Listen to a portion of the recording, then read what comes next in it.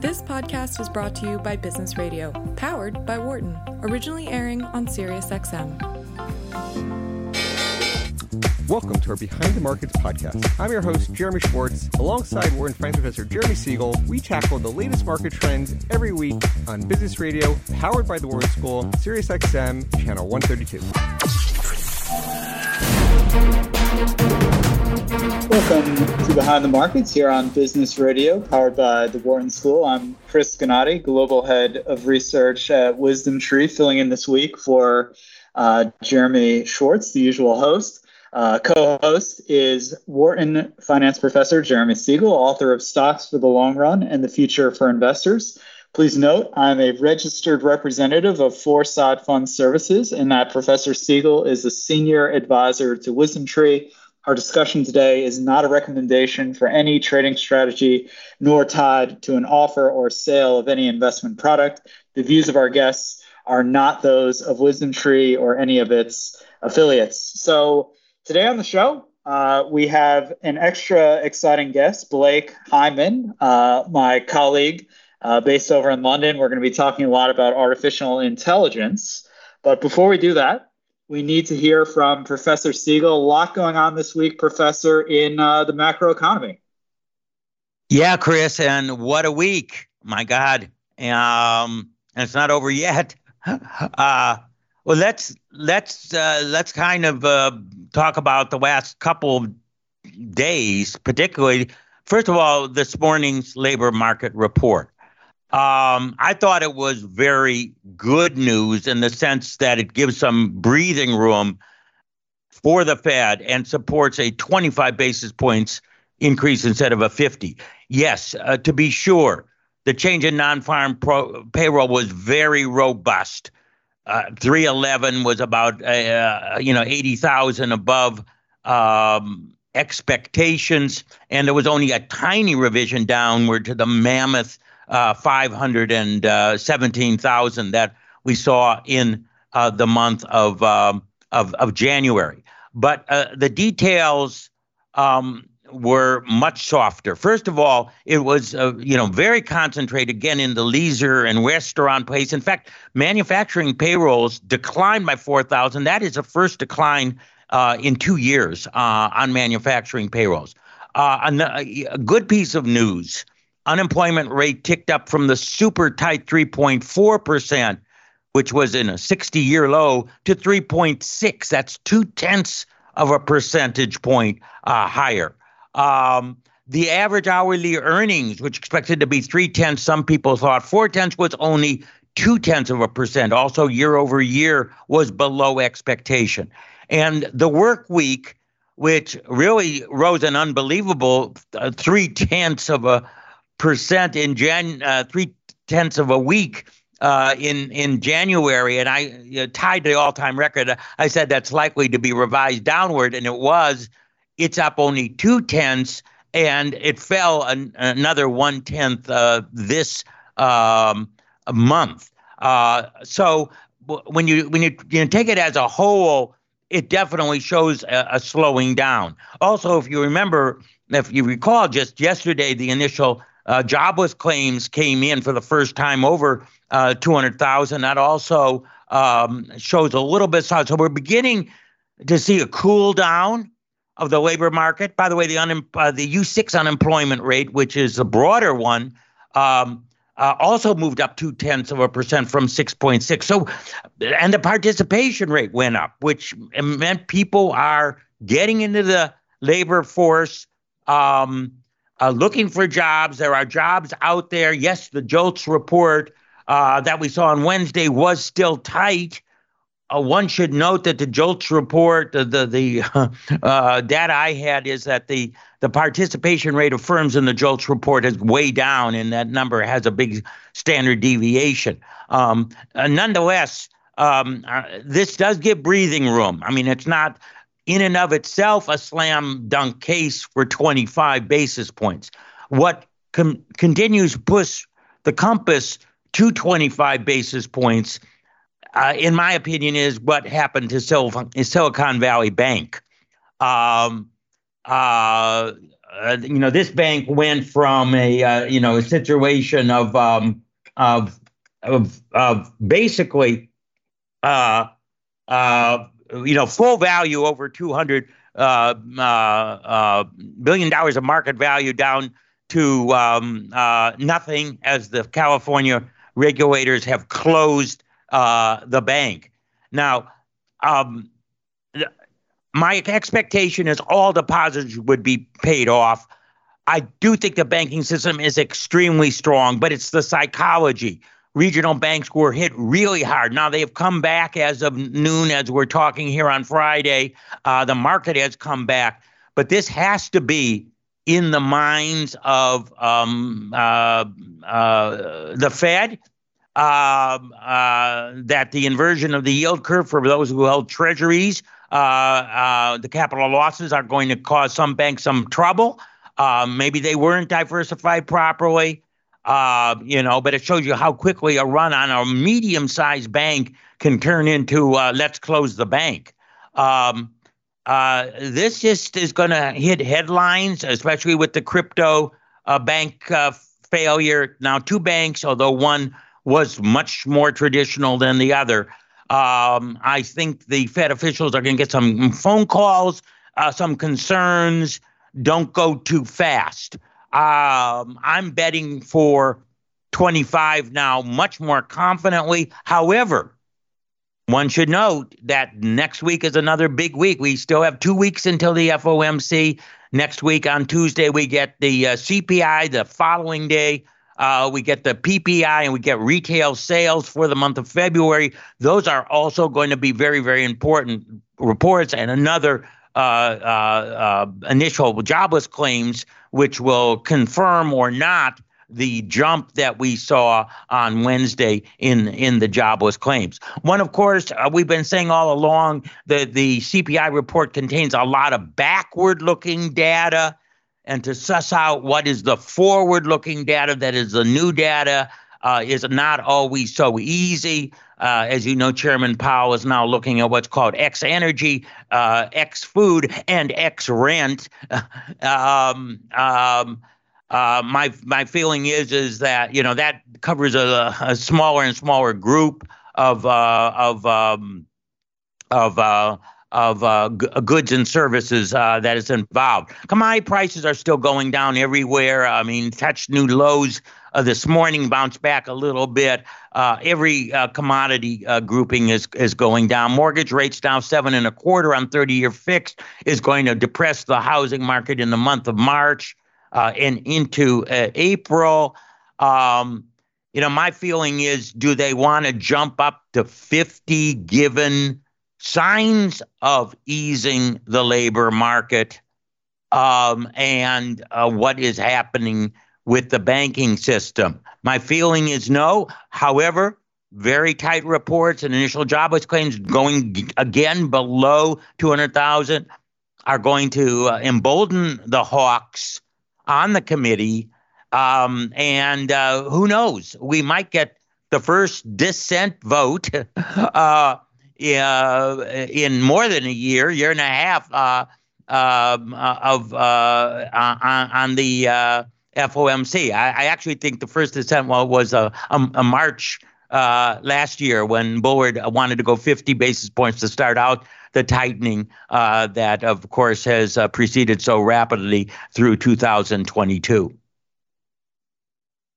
So, Professor, at the end of the day, even in a week like this, which feels like at least 3 or 4 weeks mixed into one, because you've got Chairman Powell speaking, and then so much new information comes out between then and now. You're not in a position where you're really entertaining 50 or thinking the end goal here should be that much higher. Obviously, all the prognosticators are putting out their projections after, I think it was Tuesday. They were all sort of upwardly adjusting various things, but you're saying 25 is still reasonable, and in your mind, is the end game still in a similar position? Well, I think in the in the 72 hours since his testimony, things have changed. He did not know the employment report.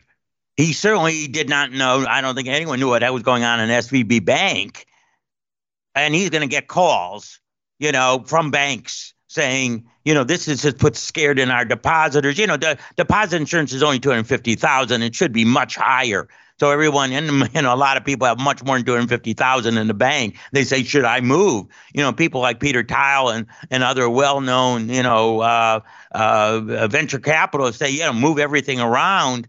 The churn is in and of itself, and it should be unnecessary. One should remember that even after the financial crisis, no depositor lost money, even those over $250,000.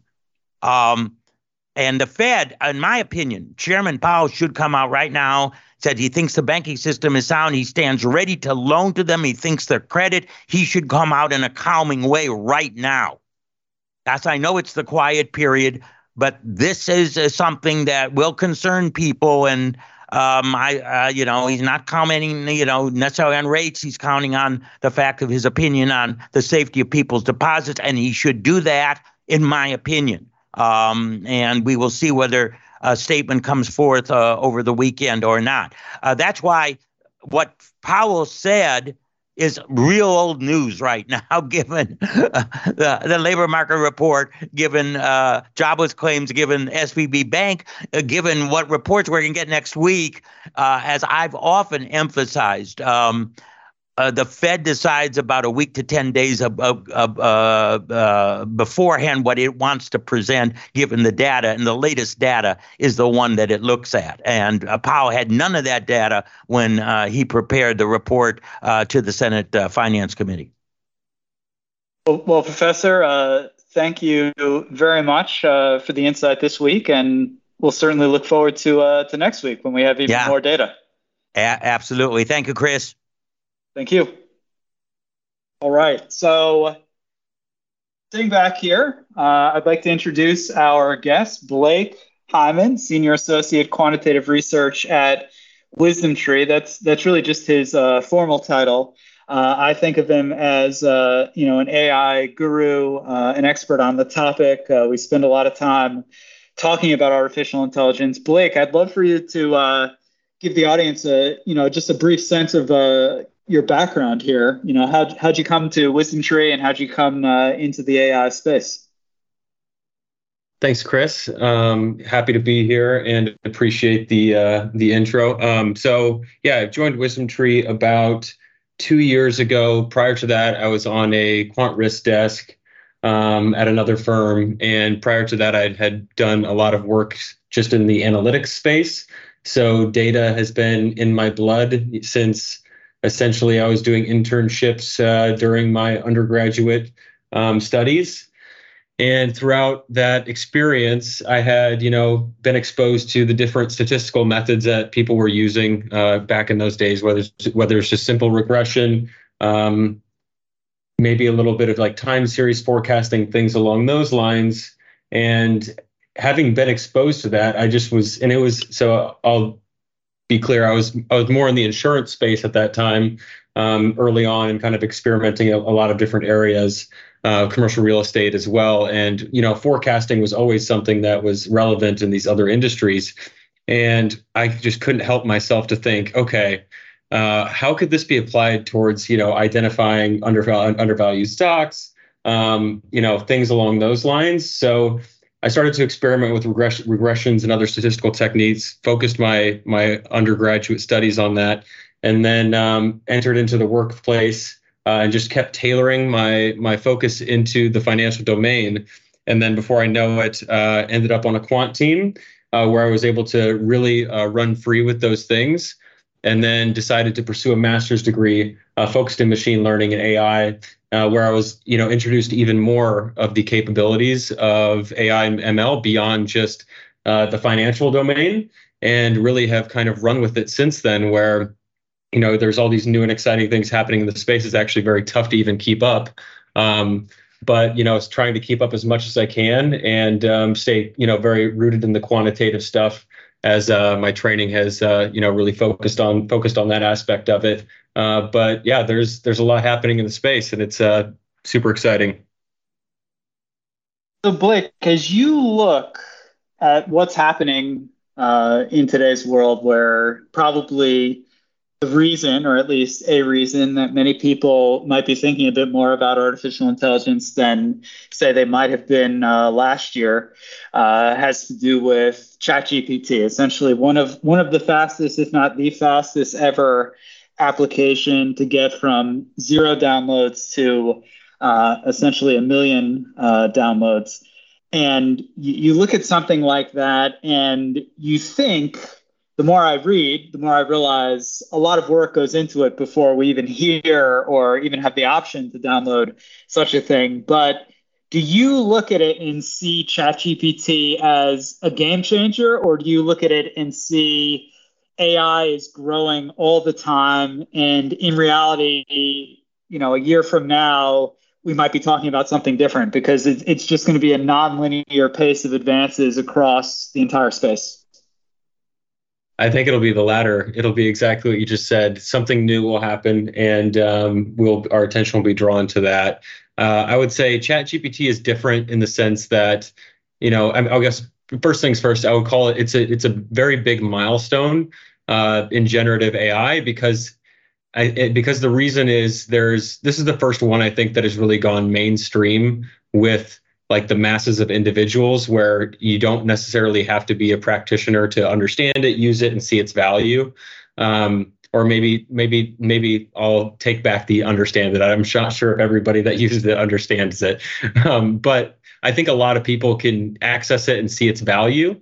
And I think that's what's different this time with ChatGPT, whereas a lot of the other milestones in the history of artificial intelligence were probably a little bit more, focused within the practitioner and the, academic space, where, the release of AlexNet for actual image classification in terms of deep learning that happened in the early 2010s was a key milestone. You had the transformer model architecture, and this is a deep learning speak. Type of model architecture, not the transformers that you're thinking of when it comes to the movies. But that was, I believe, released or the white paper was released in 2017. So that was a really big milestone. And then there's a few more that happened in between. And then here we are with ChatGPT being released to, the public, and everybody being able to see, all of these things. Actually result in an outcome where they can see the value. So right now, this is the thing. I think people are, very excited about it. And I'm sure that because this does follow an exponential growth curve, that something new will be happening in the next year. And, as long as we continue to, allow public access to these new and exciting tools, I think there'll be something new to be talking about in the very near term. We had a former guest, Jeremy and I interviewed Haim Israel from Bank of America Research. And I remember him reminding us all that, you go back 20 years, we didn't even have smartphones. The iPhone that I'm recording this very podcast and Sirius XM program on didn't even exist yet, hadn't been invented. And, if you would have said, do you predict that in 20 years, there's going to be a system where you tell it based on a certain prompt to write some original text that it could do anything other than spout gibberish? We would have probably said it's impossible. There's no way. So it's amazing how the human mind just has this issue of sort of thinking about exponential advances and exponential growth. Blake, I wanted to drill in a little. You mentioned GPUs, and obviously when you think of GPUs, you think of NVIDIA. And in looking at the state of semiconductors today, you're seeing interesting things going on in the market. You're seeing, NVIDIA is just almost branded as the AI company. If you want the good chips, you're most likely going to NVIDIA. And you've got this sort of demarcation, this line in the sand between Intel and basically everyone else, in that Intel recently had to announce it's cutting its dividend, cutting costs in other ways. perennially behind on delivering certain pieces of hardware. When you're looking at the chip space, Blake, do you think a company like NVIDIA is really that far ahead of Intel, or do you think that Intel sort of, as the market leader for so long, gets treated almost a bit unfairly in its activities? That's a great question. I would say I don't know if I have a strong answer to say that. I don't know if I have a strong opinion to say that Intel is significantly behind. And I'll just kind of speak to what I do know, because I really don't know how to, pinpoint, the gap that there is.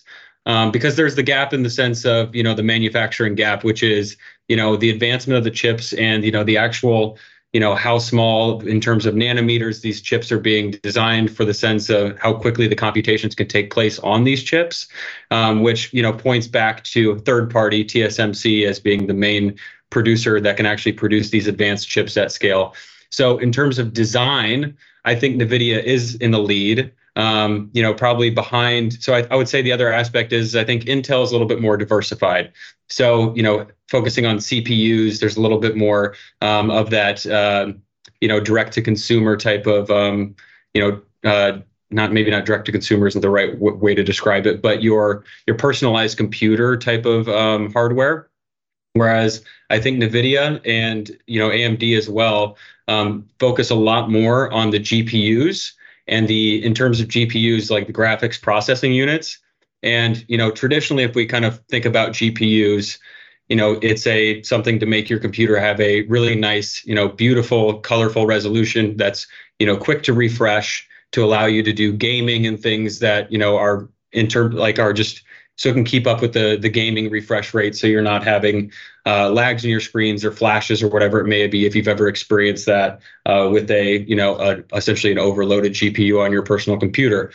But what's interesting is about these GPUs is that they're essentially designed to optimize the calculations for essentially your pixels on the screen. So that's your RGB values, red, green, blue, in a large matrix.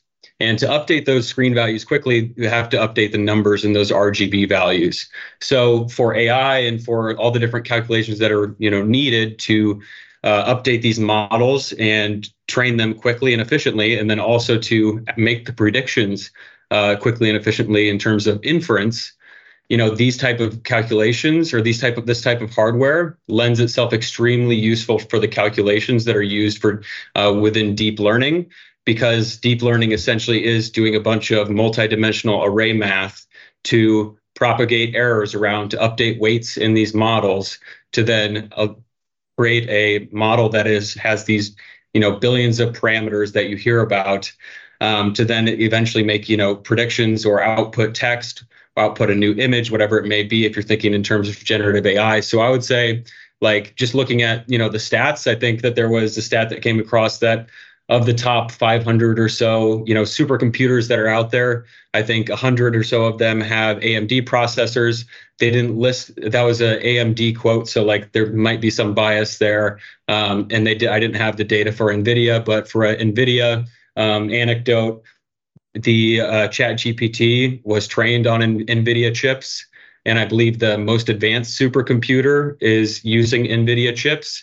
The A100 and H100 are some of the most advanced ones that they offer.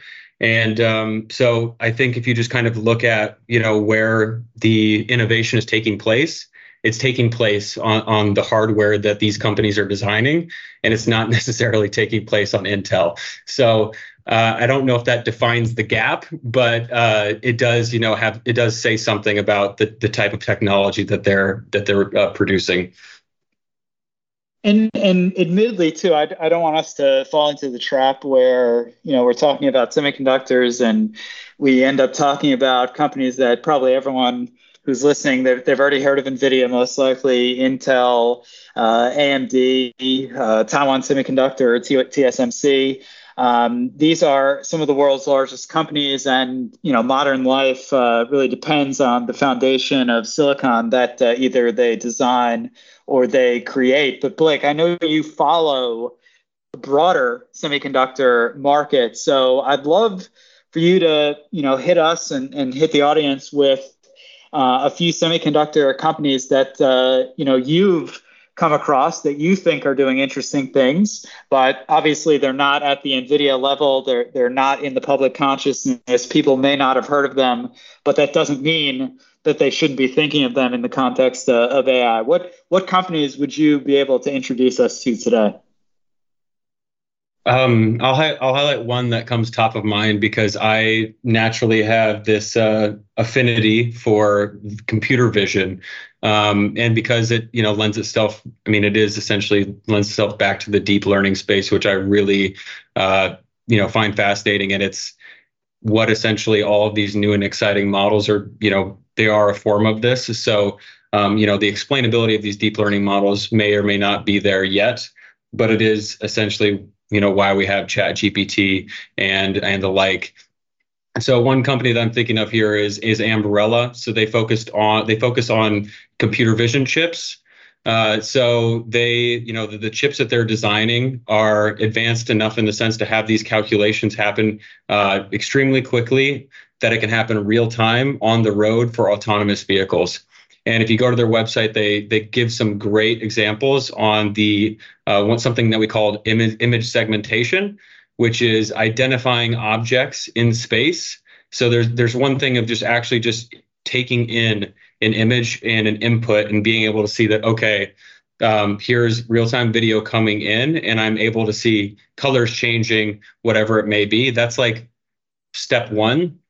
The next step is doing something called image segmentation, which is actually separating out the relevant objects in the image and classifying them as certain things. So it might be something like classifying another vehicle driving alongside the vehicle, or pedestrians walking in the street, a tree, a pole, actually being able to identify even, say, the line on the road next to the car, to understand and make sure that understanding what that line actually means, and you're not going over it or not getting confused that it's representing something else. The actual colors, this is an extremely complex problem. The actual colors also play a role. So, and I'll just give like a little anecdotal story that I heard a while back around Tesla's training for their autonomous vehicles. Is there was a point in time when they were testing the autonomous driving, and found that whenever the sun was setting on this one testing test range or test road, I don't know what you want to call it, but it's just, whatever pathway they were taking, the vehicle would end up taking a left, and they're like, why is it taking a left on the straight road right here? This is so confusing. Where did that come from? And it came down to how the model was trained in the past, and the fact that it failed to properly understand the differentiation of these colors. And what had happened is there was something that was purple. I don't remember what exactly it was, but there was something that was purple there. And where the training took place, there was they always did it at sunset, and it ended up having like a nice purple sunset. And that ended up, and at that point in time was generally where it ended up taking left turns on this curve in the mountains or wherever it was. So what happens is the training significantly impacted, what the AV was doing on a completely different course, because it was unable to differentiate, the environment and understanding, okay, this is the sunset, this is the color, this is the background, to segment the image from, okay, this is, an actual light pole that's painted purple or whatever color it may be, to be able to react properly to its environment. So the ability to do proper image segmentation when you're actually doing, employing computer vision in these vehicles is, extremely important. I think Ambarella has an opportunity here, and some of their recent earnings calls have, highlighted some partnerships they have as being, some of the focal parts of the autonomous driving systems of other large firms like Continental. Excellent. I mean, I think that's important for us all in the sense that, whenever there's big news, something like ChatGPT, we tend to all gravitate towards some of the biggest companies in the world, the top 10 holdings of the NASDAQ, more or less. And it's worthwhile to think about these firms like Ambarella that without someone like you, Blake, we just may not naturally go in that direction.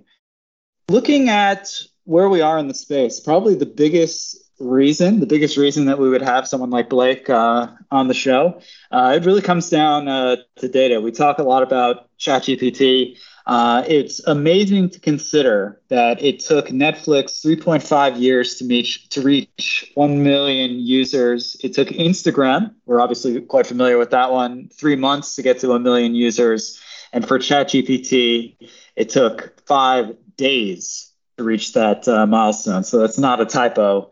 It's really incredible. OpenAI's ChatGPT has had over 1 billion cumulative web visits since it launched in November of 2022. And at over 8 billion, there are now more AI digital voice assistants than people on the planet. These are just some statistics we had, again, on a prior show. Ham Israel from Bank of America Securities and his group put out some of these statistics recently. One of them that blew my mind, it said, we will generate more data in the next 2 days than all data created between the dawn of humanity and the year 2000. Another one, machine-generated data accounted for over 30% of internet data in 2020. And Blake was mentioning Ambarella and its application to autonomous vehicles. Autonomous vehicles will generate as much as 40 terabytes of data an hour, equivalent to an iPhone's use over 3,000 years. So absolutely incredible in terms of how much data we as a society generate, transmit, store. And something that I know Blake and I talk about all the time is how really AI is a tool that can be applied to almost any industry. And Blake, as you're sort of looking across the various industries that comprise the economy as we know it, if you had to pick one and say you think this is an excellent opportunity for AI to potentially disrupt, to do something differently, to do something better, what industry or what's an interesting example in your eyes that you might select? That's a great question. There are actually so many. I might highlight a couple before diving into one. I mean, if you think about, in the financial institution space, there's around, the back end, operational of the operations of the back office, essentially streamlining things within like the robotics process automation space, which is a little like less exciting of the AI application there, as that's a little bit more rules based. You even have, artificial intelligence, machine learning for understanding, the actual, whether or not to lend money to an individual. Though there's aspects there, there's some, even the generative AI aspect of things, whether it's for, virtual environments for gaming, for simulation and engineering. There's so many places it can go. I think the thing that I would say I'm really excited about, and I think has kind of blown up over the last couple of years, is the application in biotech. I don't know if you've seen this, but DeepMind has come out with something called AlphaFold, where essentially it can predict the 3D structure of proteins. So where this comes into play in terms of like drug discovery is with the understanding of you. So I guess I'll give some background here. So when you're analyzing, different diseases and trying to come up with different, remedies or cures, you essentially, what happens is in the underlying cell processes it's essentially all ran by proteins.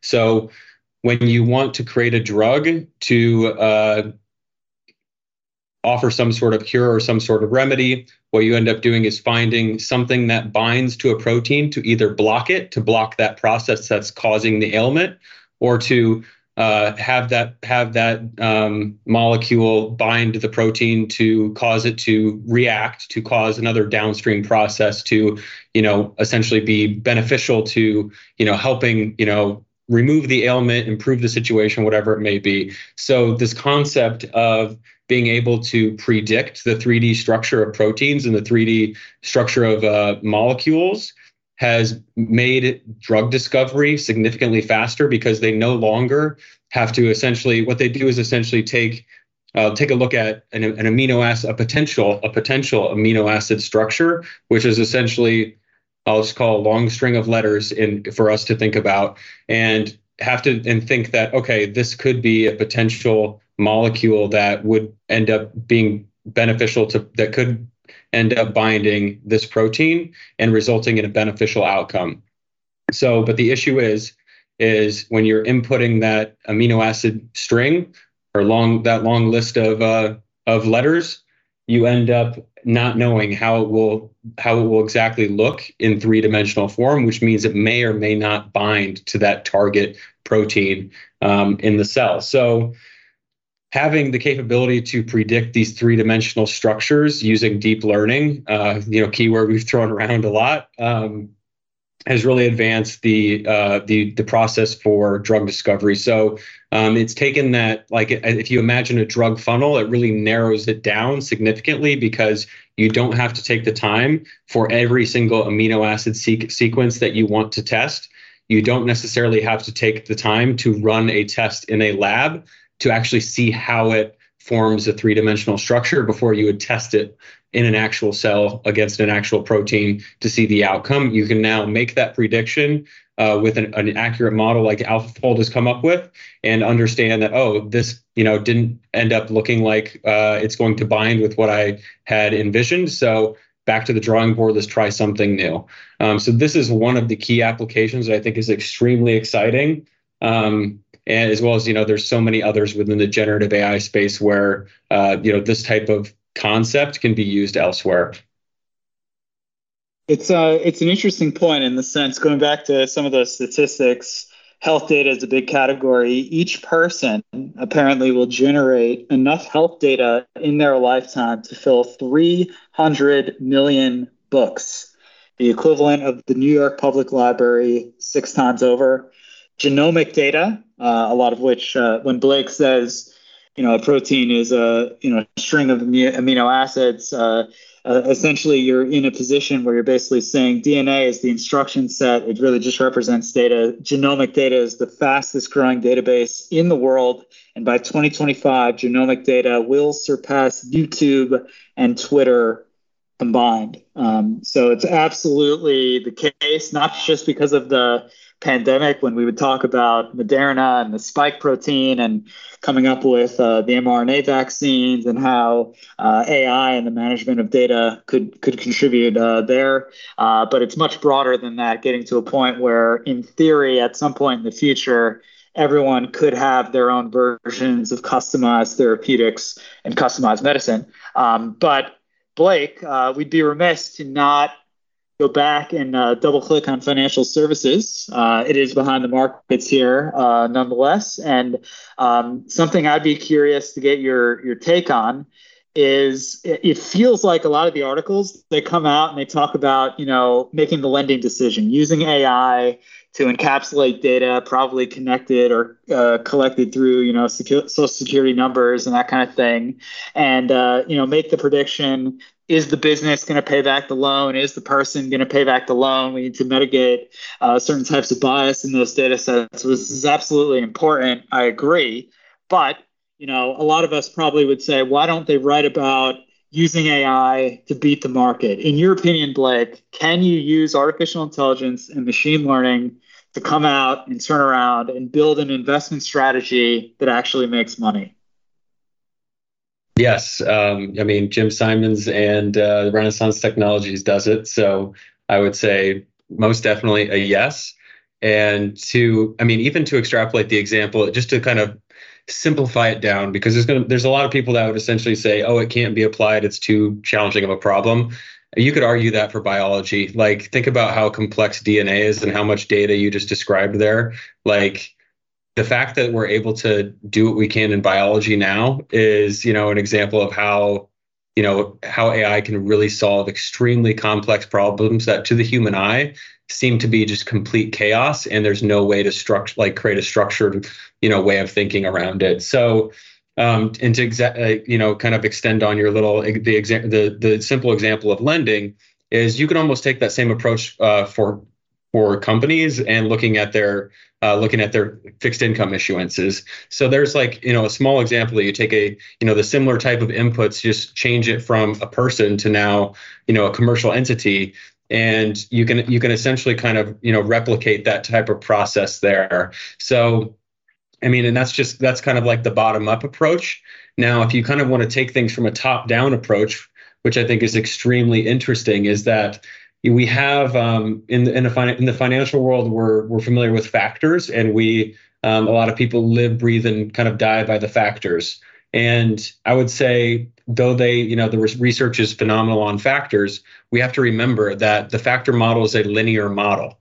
And where AI offers an advancement is that it essentially allows us to create complex nonlinear models that do a good job, or can do a good job of essentially replicating the probability distribution of what the world looks like. So the complex model that produces the three-dimensional structure of these proteins is not a linear model where AX plus Y equals B or whatever. The model itself is going to be significantly more complex with so many more parameters, the 175 billion plus parameters that we're talking about with GPT-3, and ChatGPT is even more, I believe.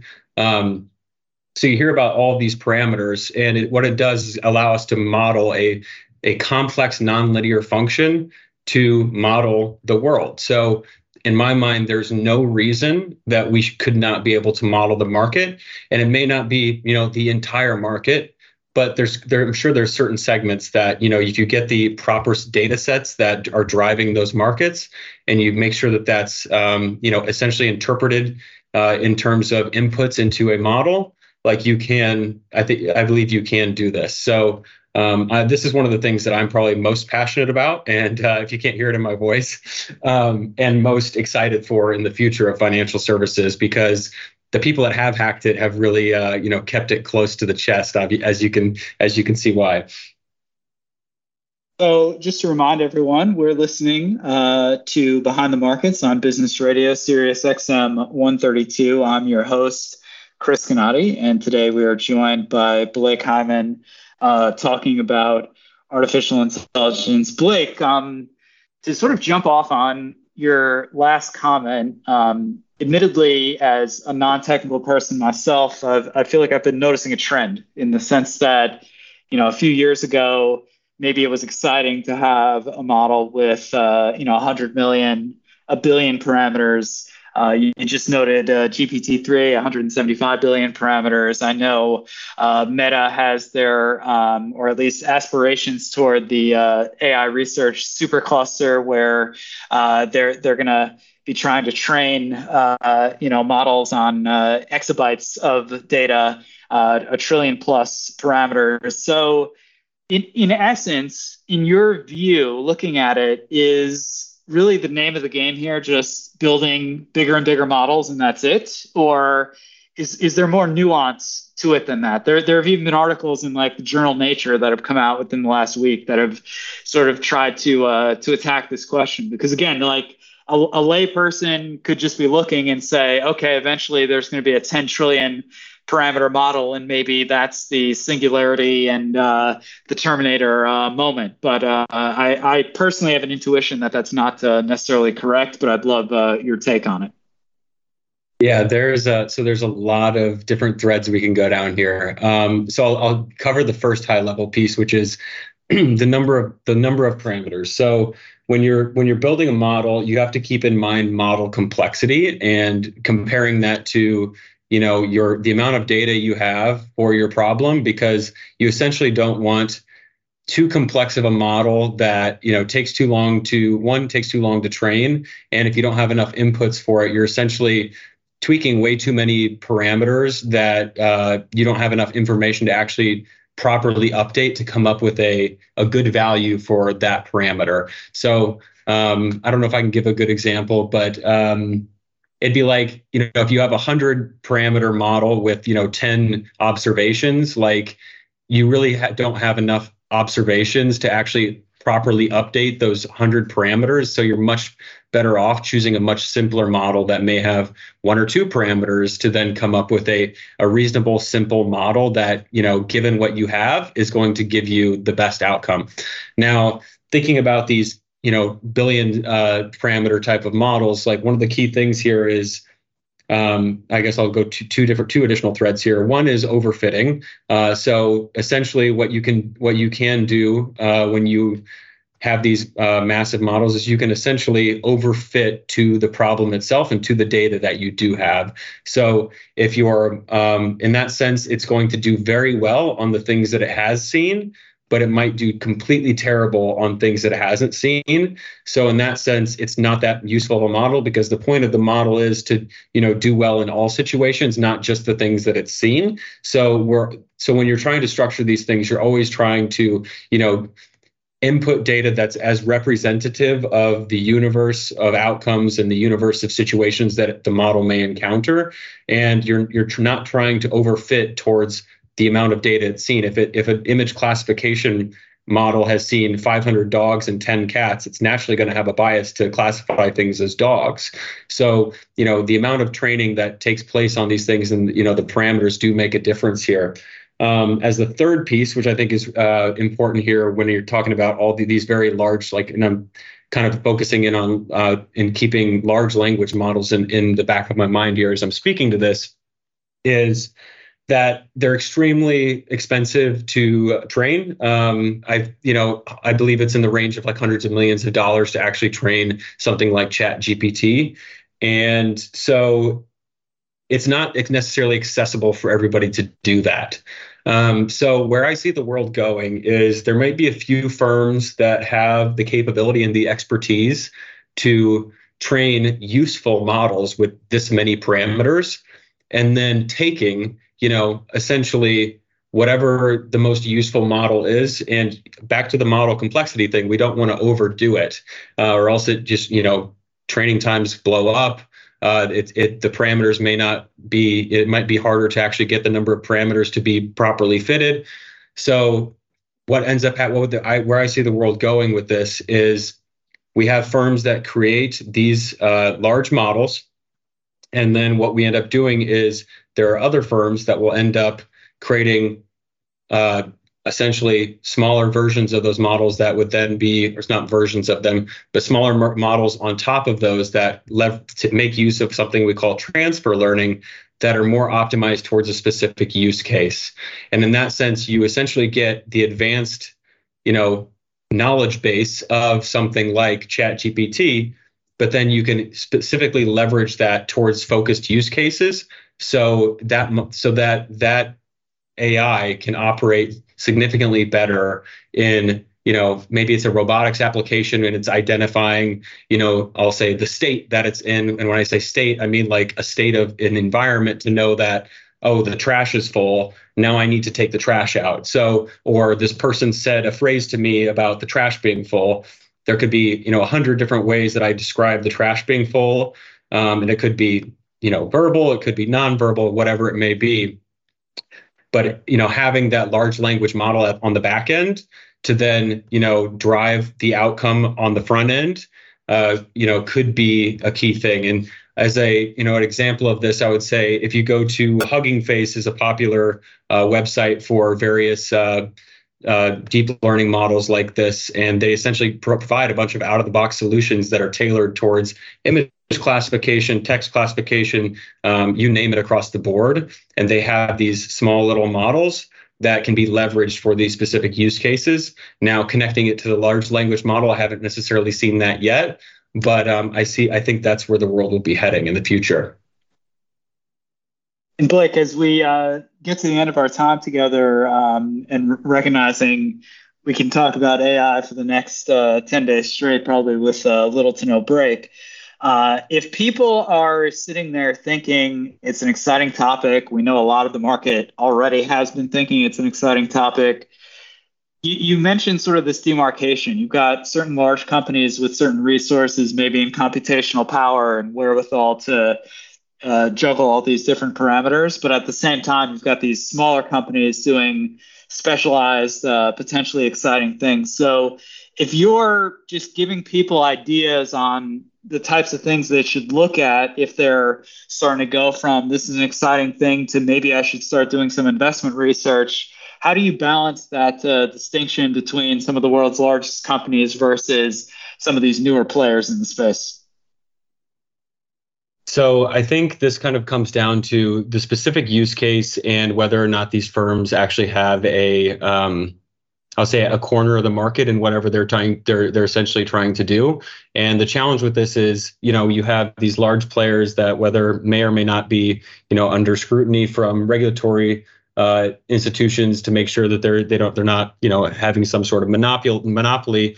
But until that type of stuff plays out, like I would say a lot of these are kind of, for lack of a better way to put it, acquisition plays, because a lot of these large firms end up having so much cash. But it's it is one of the things to pay attention to. And I would say if you focus on the use cases and where they corner the market, and if they essentially have the best solution, and the revenue growth is there, and there's statistics backing up the demand for their product, I would say that's where you can really hone in and see that, okay, use case X or the way of approaching problem Y with this company is the better solution here, and that's how you would end up choosing that over an alternative. It's definitely a notable point in the discussion, and I know we spend a lot of time on our team here thinking about exactly that, in the sense that you take something like software that is focused on designing chips, like something a Cadence or a Synopsys might be making, and something that might be sensitive enough to be restricted from use by a country like China, and putting 1 billion transistors on a tiny chip. You think of robotic process automation, which a few years ago was white hot in terms of its focus, lost a bit of luster more recently, but there's just so many use cases. At the end of the day, we're constrained by time. So Blake, I want to thank you for joining us on the program. And I want to thank all of our producers, including Dion Simpkins.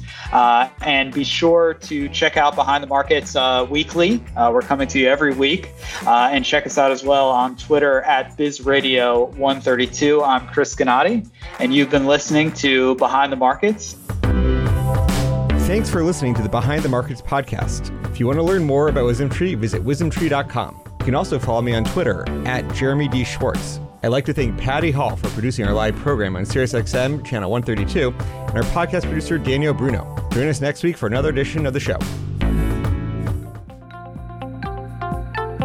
For more insight from Business Radio, please visit businessradio.wharton.upenn.edu.